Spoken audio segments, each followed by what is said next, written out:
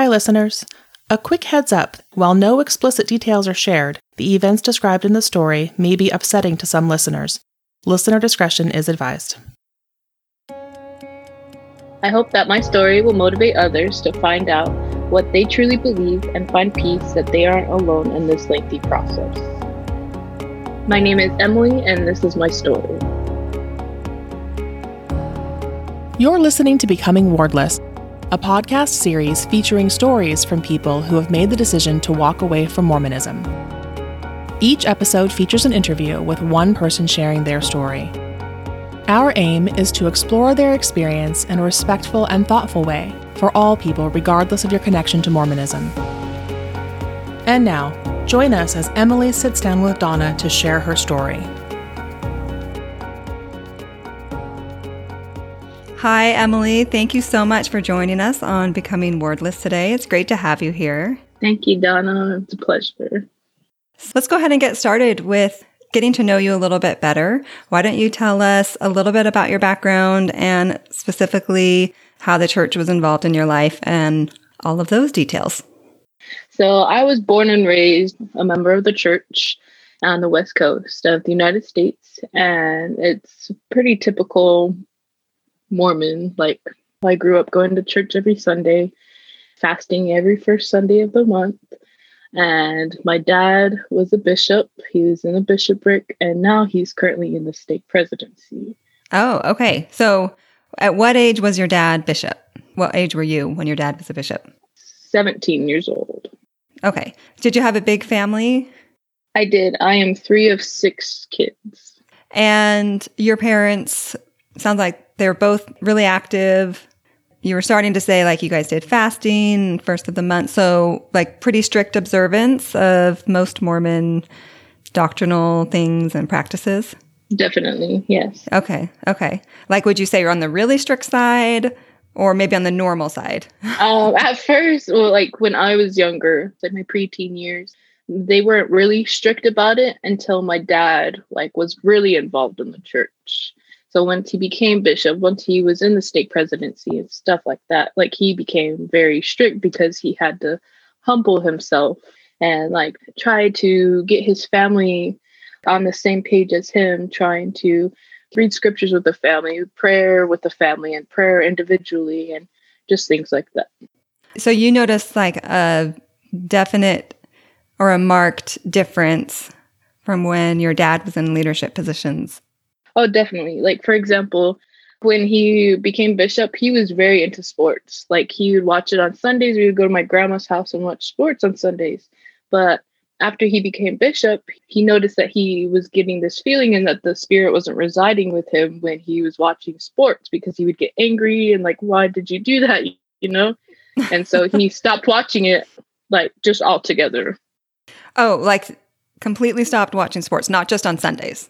Oh, definitely. It took him a while because he's like, oh, like, he would read up on the articles, like, who won, but he wouldn't watch the games.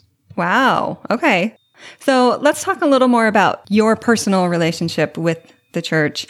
Growing up, did you enjoy church stuff? Did you consider yourself to, like, have a testimony? Was it meaningful to you or not? Like, what was it like for you? So I did enjoy going to church in, like, my younger years, like in primary, singing the primary songs, getting to be with my friends. And because that was basically the only place where I made friends was at church, because that was basically, like, my whole life. Mm-hmm. And so I did enjoy it. Once I got to Young Women's, that's where it kind of changed for me.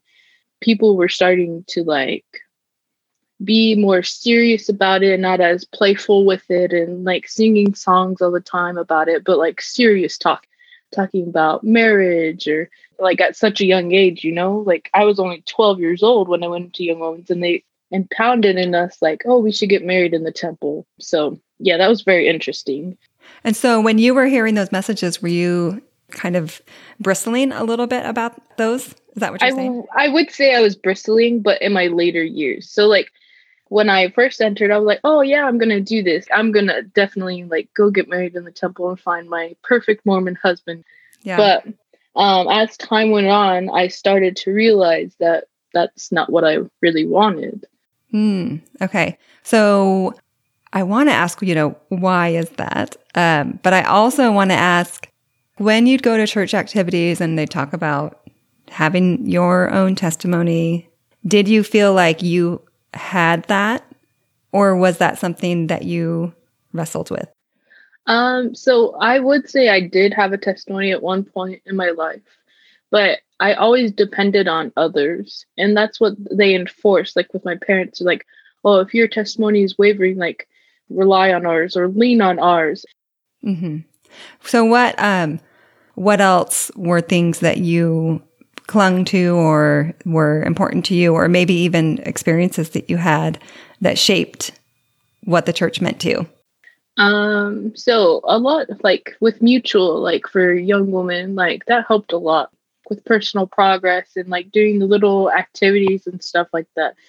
But I did complete personal progress twice, because they're like, oh, since you finished it at the age of 14, you can just do it again and be like an example to the girls, Oh my goodness. Wait, so you went through the whole, like you got your personal progress award at 14? Yeah. Oh my gosh. Then you did it again?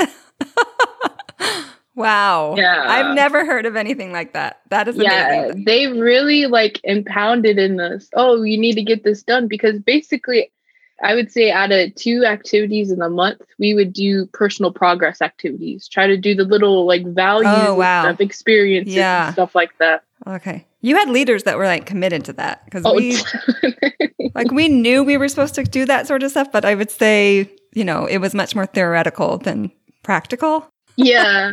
I mean, it kind of helped that I had a friend that we were kind of like competitors, like, oh, like I'm going to do this. And we just went one-on-one.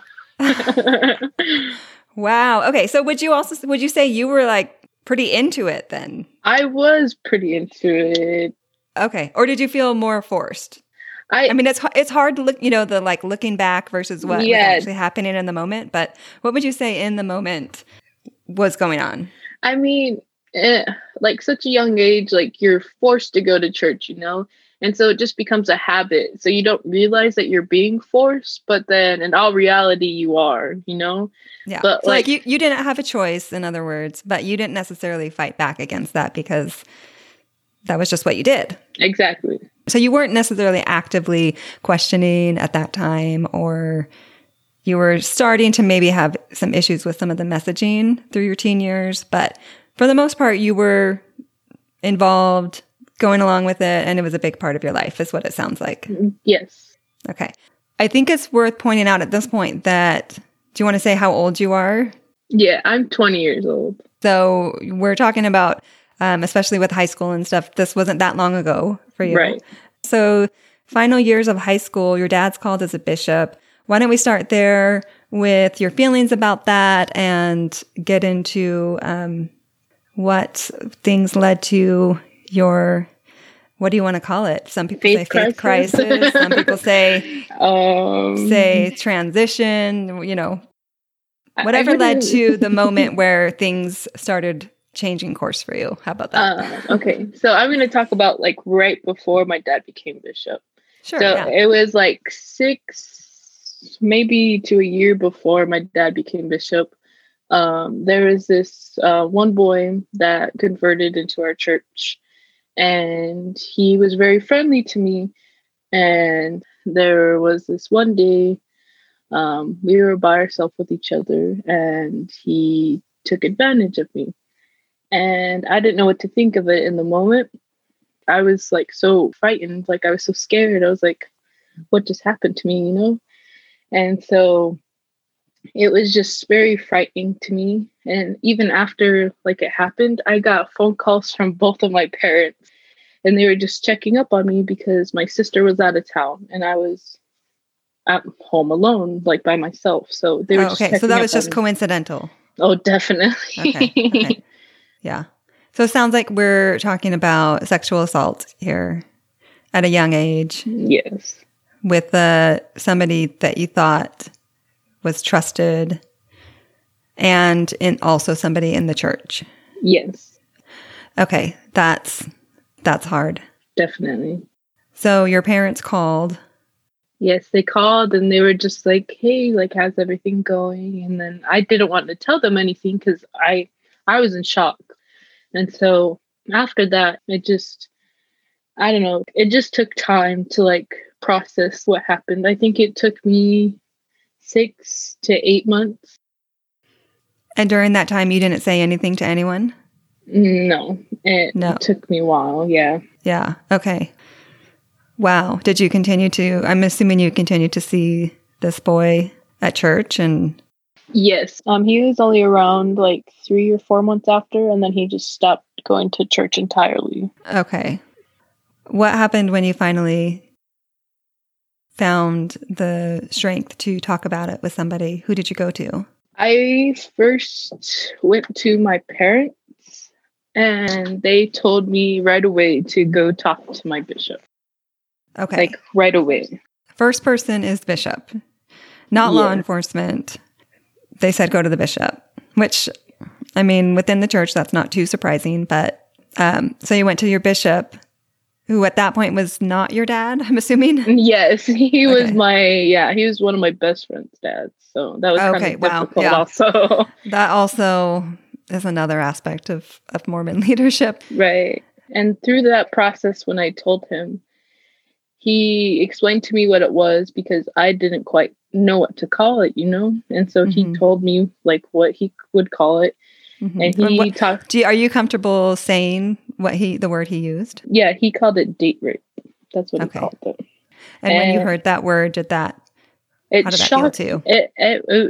I was stunned. Like I was still in shock at that point because I didn't know how to cope with it. Like I didn't realize I never knew, like, I knew it could happen to people, but I didn't know the dangers of it. And I don't blame it, like, on my childhood or anything, but, like, I wish I would have known, like, about, predators out in the world, like, how people are just so, what's the word I'm thinking of? Like, they're just have a different mindset of things, and it's sounding like you're saying you had a naivete about these things that you wish you would have been more aware of. Definitely. When he said date rape, and you were shocked during that 6 to 8 months that you were processing it, had you ever thought of that word? Never. I mean, I've heard of it, but like I never even thought about it, You weren't thinking of it in context of what happened to you. Yeah, definitely. So I'm going to make a few assumptions just based on, my own experience with Mormon culture. If that happened to you, but you're not thinking of it as rape, like, were you blaming yourself? I know that's... Yes, definitely. Yeah. I did blame myself for quite a while, and I still do to this day, because I'm like, if I wouldn't have put myself in that situation, I don't think it would have happened. But I don't know. I always get told by people, like, it's not your fault. Like, you don't need to blame yourself because you didn't know what was going to happen. I can tell you that's true also. Definitely. And I also know I can totally understand, given our upbringings, how hard that is to come to terms with, and that I can see you're still struggling with that. Yeah, definitely. And it breaks my heart. A couple weeks after it happened, we were on the topic of like adultery and like sexual like aspects, so like this is a lesson. It was a lesson. Okay. It was just like with my mates at the time. Okay, yeah. Like a chastity lesson. Yeah, definitely. That's the word I was looking for, yes. Yeah, okay. So just talking about like the law of chastity and like what things would you have to do to like break it, like what you should do to keep your chastity belt on and not let anybody like touch it. And like Did they actually really talk about chastity belts? Like metaphorically? Always. They always did. Oh my gosh. Okay. So you're hearing this talk about chastity belts, knowing what's happened to you. So what are you feeling? I'm feeling very guilty because they didn't go into like detail about like the different things that like wouldn't pertain to that, you know? And like in my instance, knowing now like what I know, like it wouldn't apply to me at that time. But it made it seem like, and they're talking and like teaching us that it did. So that made me even feel more guilty. Right. So you're getting the message that like any sexual experience is sin. Yes. And not getting the exceptions or not getting the message that what happened to you is not sin on you. So you're feeling it's like piling on. Definitely. Yeah. I mean, it's not surprising to hear that. And it's devastating also. Yeah. But yeah, it unfortunately is a common message. Definitely. That Mormon youth get, and girls especially. Right. Yeah. How did your bishop respond besides naming it for you? So he did it very well, I believe. So he went out of his way to talk to a sex offender lawyer and just yeah. So he went out of his way and he told him about the situation I went through, and he said, since it's so far behind and since it was so far back, we can't really do anything like to press charges or to charge him with anything because it was so long ago and we don't have like not per se proof, but like evidence. Mm. Okay. And so, yeah. So after that, I think I didn't feel worthy. And he said that was okay. But he like tried to reassure me that like it wasn't like you're doing and like you weren't committing a sin, but I didn't take the sacrament for like 3 months. Okay. But that wasn't because he put that requirement on you. You put it on yourself. Yeah. Wow. 3 months. Yeah, that was an interesting 3 months, I will say. How so? So it was just, I would see him like every other week just to talk like about... The bishop. Yeah, the bishop. Okay. I would go talk to the bishop every other week. And like, you knew that, like, you know how like nosy your friends are at that age. Like, oh, okay. Like, why are you talking to him? Yeah. Got it. And so that was kind of like, oh, I don't want to go talk to him anymore because it's kind of like obvious that I'm going through something, you know? And like, you always knew when somebody was going through something. Like, you could tell. Right. Okay. There's like a publicness to it that you were not comfortable with. Yeah. Okay. But when you were meeting with the bishop, did it feel like he was helping you, sympathetic, on your side? Like, I mean, I just know like the range of experiences in this kind of situation is definitely very vast, totally depending on the individual, because we don't train our bishops for this sort of stuff in the Mormon Church. So of all like the spectrum of how this could have gone, how do you feel about? I honestly feel that like it was very well for me. Like he helped me out a lot. Like I will give you that. But I think it was the fact that he was my best friend's dad that he looked at me different. Like he treated me different. Like even though he said he wouldn't say a word to anybody because it's confidential, you know, but I still feel like that barrier that was between us, and like it just felt different, like because I would go over to his house with my family and have dinner with their family, you know, right? And so it'd just be very weird, very awkward, and so I don't know. I think this is demonstrative of how complicated this can get, because you're right. It's not a licensed professional counselor who doesn't have the enmeshment, if that's even a word, with the rest of your life.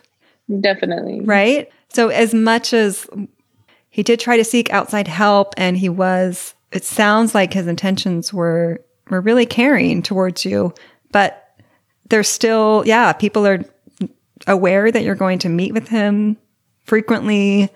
You're interacting with him outside of those sessions on a regular basis. Your friend is involved. Like all of those things make it that much more awkward and difficult. So, oh, definitely. Yeah. And then one more thing I would like to add. So later on in like the year, like I'd say like a year and a half after, I started getting nightmares, just like a repetition of like what happened. And so I was talking to my dad about it, and he was like, oh, like if you need to go see a therapist, then I'll pay for it and I'll help you out, you know? And I'm like, okay. But like at the time, I'm like, I don't want to seem as much as a victim than I already am, you know? Like I'm one to like try to figure out my own problems before like I go seek other help. And so like actually like in the next couple of weeks, I'm actually going to see a therapist about it. So it's 3-4 years after. Yeah. So even when your dad brought that up, you weren't ready at that point. That seemed like maybe something that you were pushing away from, that saying, I shouldn't need that, like, no, or I don't like, need let me it. Figure it out. Yeah. Yeah. At that point, was your dad bishop? Yes. Okay. So as helpful as I'm sure your bishop at that time wanted to be, definitely you needed not a bishop, you needed professional help and therapy to get through that. And he recommended that as well, but like at that point I still didn't want to like put it out there, you know? And you're so young.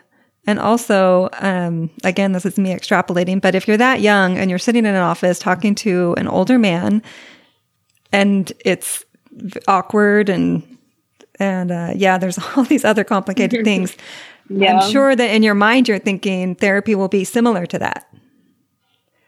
Or were you? I mean, is that also what you're thinking? Why would I do that? Yeah, definitely. I was just like, why would, like, in this feeling right now, like what I'm feeling, why would I go do this to myself if I'm not comfortable like right now, you know? Mm-hmm. Yeah. After, so you said you didn't take the sacrament for 3 months. What happened after that? I at one point I like had like a full testimony like on my own. Like I didn't have to rely on anybody's, but after that incident, I was like, wow, like God's real. Like he loves me and he's trying to help me out, you know? And so are you saying you were feeling like in Mormonism, we would talk about like the atonement and... yeah, so I really used the atonement like as much as I could. And so like being able to use it, I think that's what strengthened it for me. But after, I think it was only like 2 months after that, it started going downhill. Mm-hmm. So once it started going downhill, it's when I started becoming more involved. Like I was the my maid president, and then we didn't have that many girls, so I became the president of like all of the girls. And so that leadership role, and then just like taking it all in and being in charge of these girls and thinking that like, oh, I'm their example, you know, like I have to be like my best to teach them, you know. And then after that, I became a youth committee co-chair. It's where the youth are selected by their bishops from the different wards, and we all get together as a stake of youth and form the youth committee. And I happen to be one of the co-chairs. And so in that aspect, there's a lot more problems. So just to touch on that, like vaguely, I had an experience with one of the members of the committee. It was closely related to my previous experience with my sexual assault, but not as intense. Mm-hmm. Like things happened without consent, but not as detrimental. Yeah. Right. Okay. So it was about time to go to youth conference. So I went to my leaders about it. I went to my parents about it. And one of my leaders and my dad were on the same page and saying that I needed to fulfill my calling. I needed to go even and disregard my feelings, like disregard them entirely. And so I did not feel comfortable with that, but I had to follow through with it anyways. Like you were clear with them what had happened. You weren't. Yes, you weren't I was just clear with them. I told them okay. what happened, like the incident that occurred. Okay. So I felt like he was being more protected in a sense than I was, because I knew he got a talking to, but that was about it.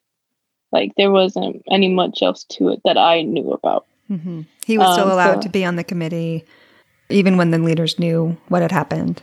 Exactly. And then you were forced to continue to be there with him. Wow. Yeah. So that was very difficult. Did you end up going? Yeah, unfortunately. Yeah.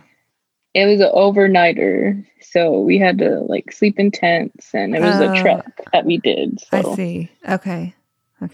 Nothing happened there with him, thank goodness. But just in the sense that I didn't feel comfortable, or I knew I was wanted there, but like not really. You get what I'm saying? Like, right. You were wanted there, but it's more about my leadership role rather than my actual physical presence.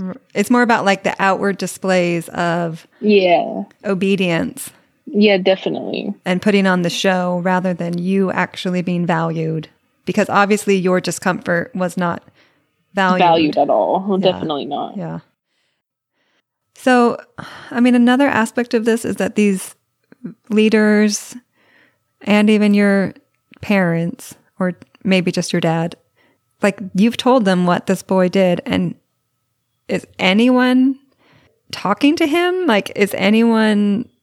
It sounds like he's kind of being defended and protected a bit. That's what it seems like. Like, I get where you're coming from at that point, but I was told, like you're being told you have to go do this even though it makes you uncomfortable. And is anyone realizing like, oh my gosh, this kid, he should not be around her. And also somebody needs to be talking to him about what he did, you know? Exactly. So I got a visit from the young men's president, because he seemed like he cared more than my young woman's president did.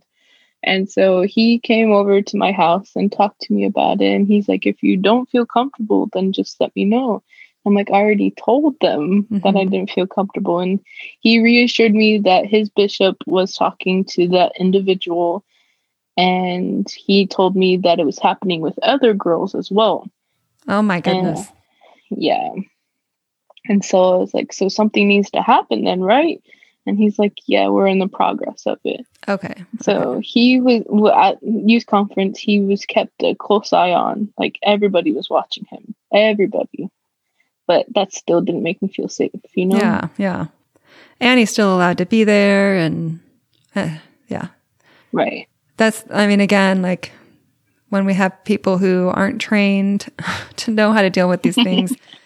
And I'm sure that many of these people, I mean, it sounds like that young men's leader really was doing his best. Right. He seemed like he cared more about me than my dad did. And that was very sad to me. Yeah. So just with those turning points, I just saw the realness of the church, and like how with my experiences that I went through, and they weren't treated how I thought they should. Like they were taken very lightly and not as extensive. And so it was just very disappointing to me. And it took a huge toll on my testimony. And I could never get it back. Did you have a moment where you kind of knew that you were never going back, or that it was not going to be the same? I knew that at the youth conference, I had a realization that this is not what I wanted for the rest of my life. And I knew that I didn't want to be a part of the church anymore. Mm-hmm. Do you want to tell us a little more about that moment? So in that moment, I was by myself. We were by these springs. Like I was being one with nature, you could say. And I just had this overview of everyone around me. Like they seemed like they were enjoying it. people were talking, like enjoying themselves. And I was like, this is a good aspect of it, but you don't know behind the scenes. And I knew what was behind the scenes when nobody else did that was attending. And it really struck me really hard. And I don't know why in that moment, but it was just like, I don't want this ever. So you were feeling like the hypocrisy of everyone else experiencing this event is experiencing it one way. They're seeing just the activities that we're doing, but you're experiencing it in a completely different way. Right. And that contradiction kind of overwhelmed you in that moment.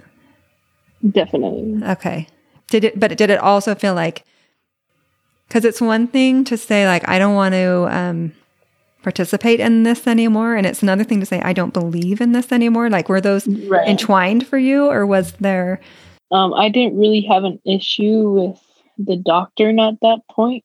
It was later on that it became like, oh, like I started having more questions and I started asking them, but they weren't getting answered. Like they were getting blown off and said like, oh, like you open your scriptures to this page and on that page, it will tell you the answer to your question.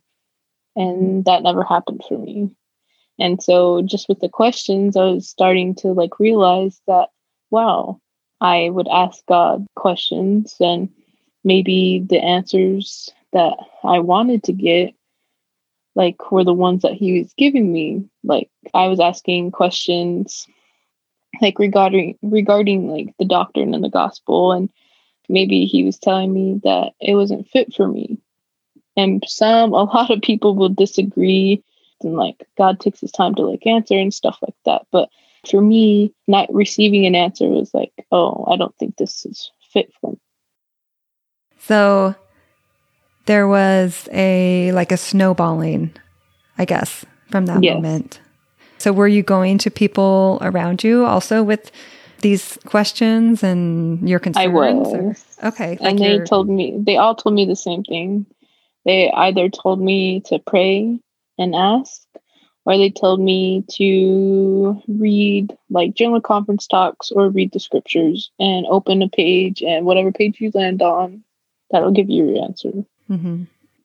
And it just kept circling back to the same point. And I was like, it's a never ending cycle. So then at what point did you figure out, I'm not going to get the answers, or I'm done, or like, when did it settle?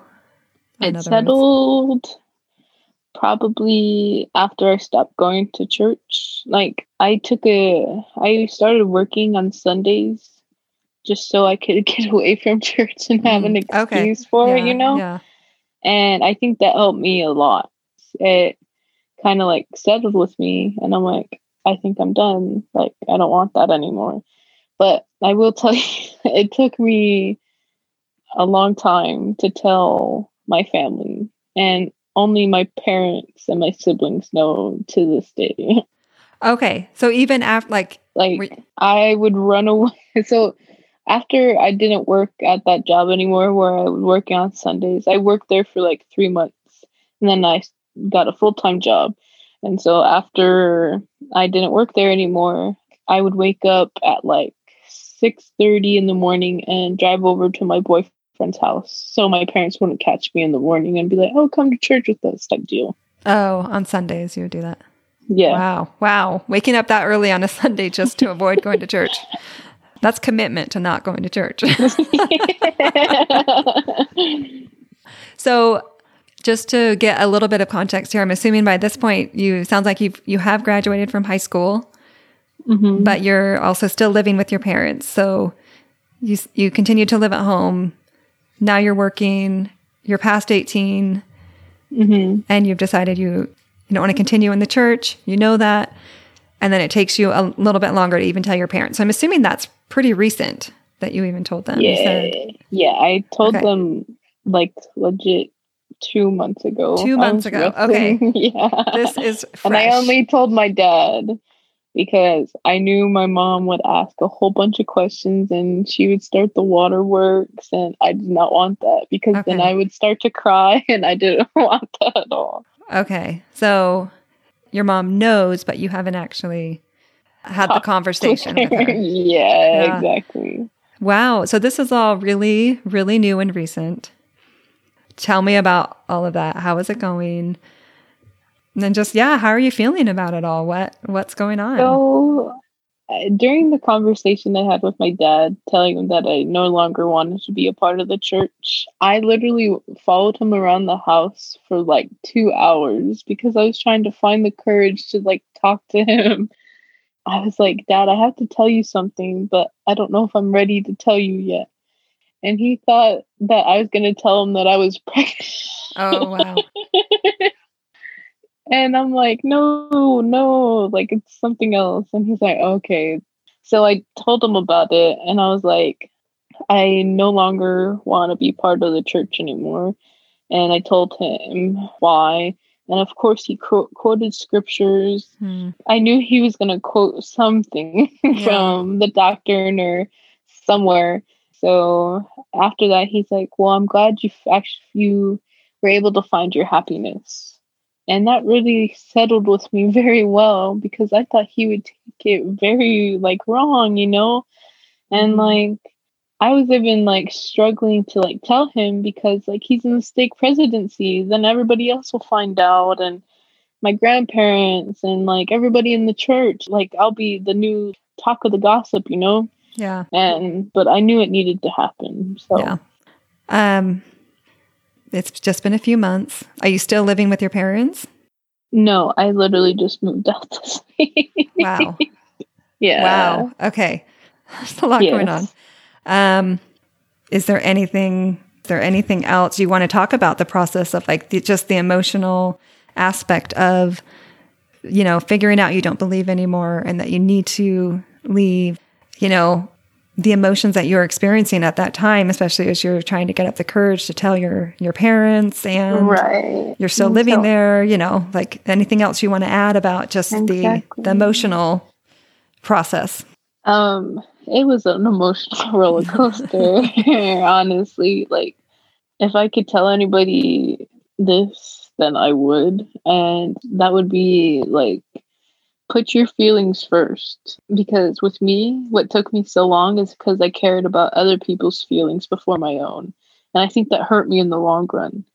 Because I don't know, I'm a people pleaser. Like, so it's just that I was really struggling and I still put people first. And like in the church, like they're encouraged to like, oh, put other people's needs before your own, and then you'll see like that you're happier. Now I know that in my past, like people walk over me, they took advantage, and it shouldn't be like that. It should be both ways. It should be 50-50. And I know that I should deal with my own happiness first and then worry about others.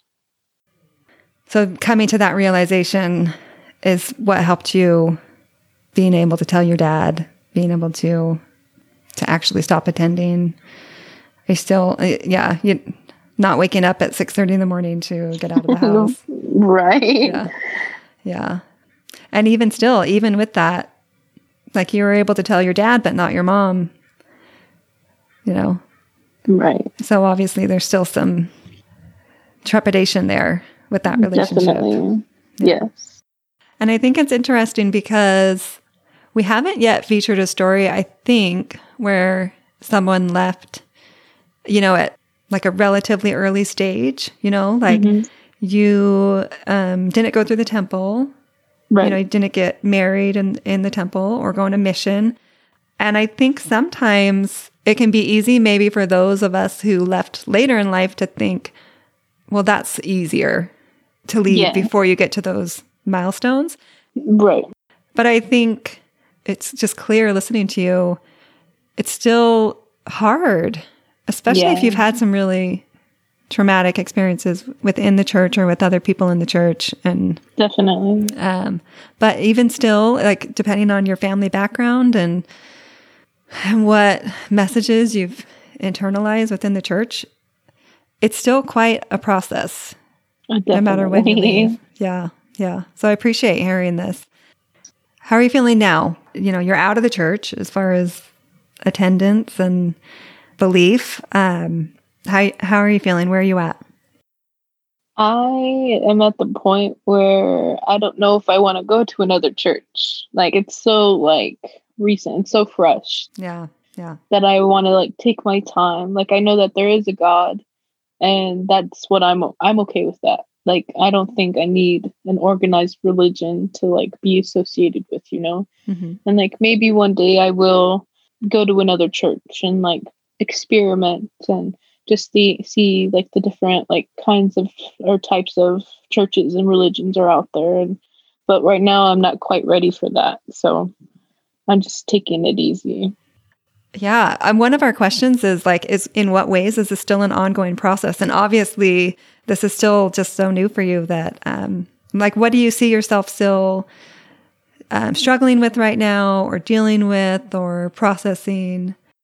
Right. I'm still like dealing with that whole process that happened to me, like with the sexual assault or whatnot. But like I'm finally coming to terms with actually seeking help, professional help now. Mm-hmm. Yeah. Like I'm to the terms to it's okay not to be okay and entirely, That's why there's professionals for a reason, is to help people out, like in those cases, Yeah. And just with my family, I want to be more open with them because all they talk about is church, and church. And I want to change that. Yeah. Because like there's more to talk about than church, There's life experiences you can talk about. There's activities we can do together that don't associate with the church and just things like that.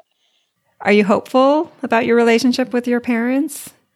I am hopeful. I know that they love me enough to care about my own happiness and like live my own life. And I respect that, like, honestly, because like with prior incidences, it seemed like they didn't care about me enough to like live my own life, and that they would give me direction and expect me to go on their path that they wanted for me instead of me choosing my own.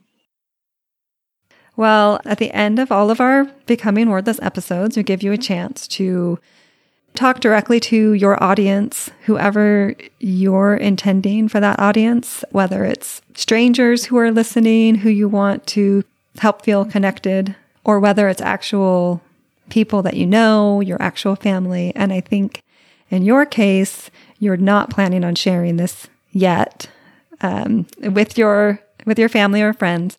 So what would you like to tell people who are listening, what you want them to get out of your story?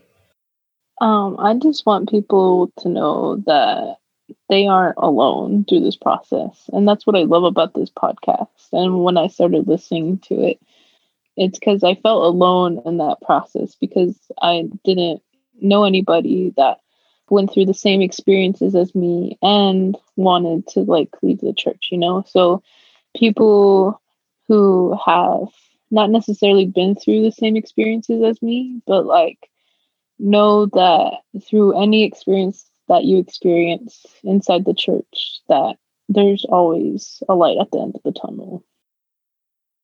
Are you seeing that light? Do you feel like I'm almost to that light. I feel like I'm working towards it, definitely.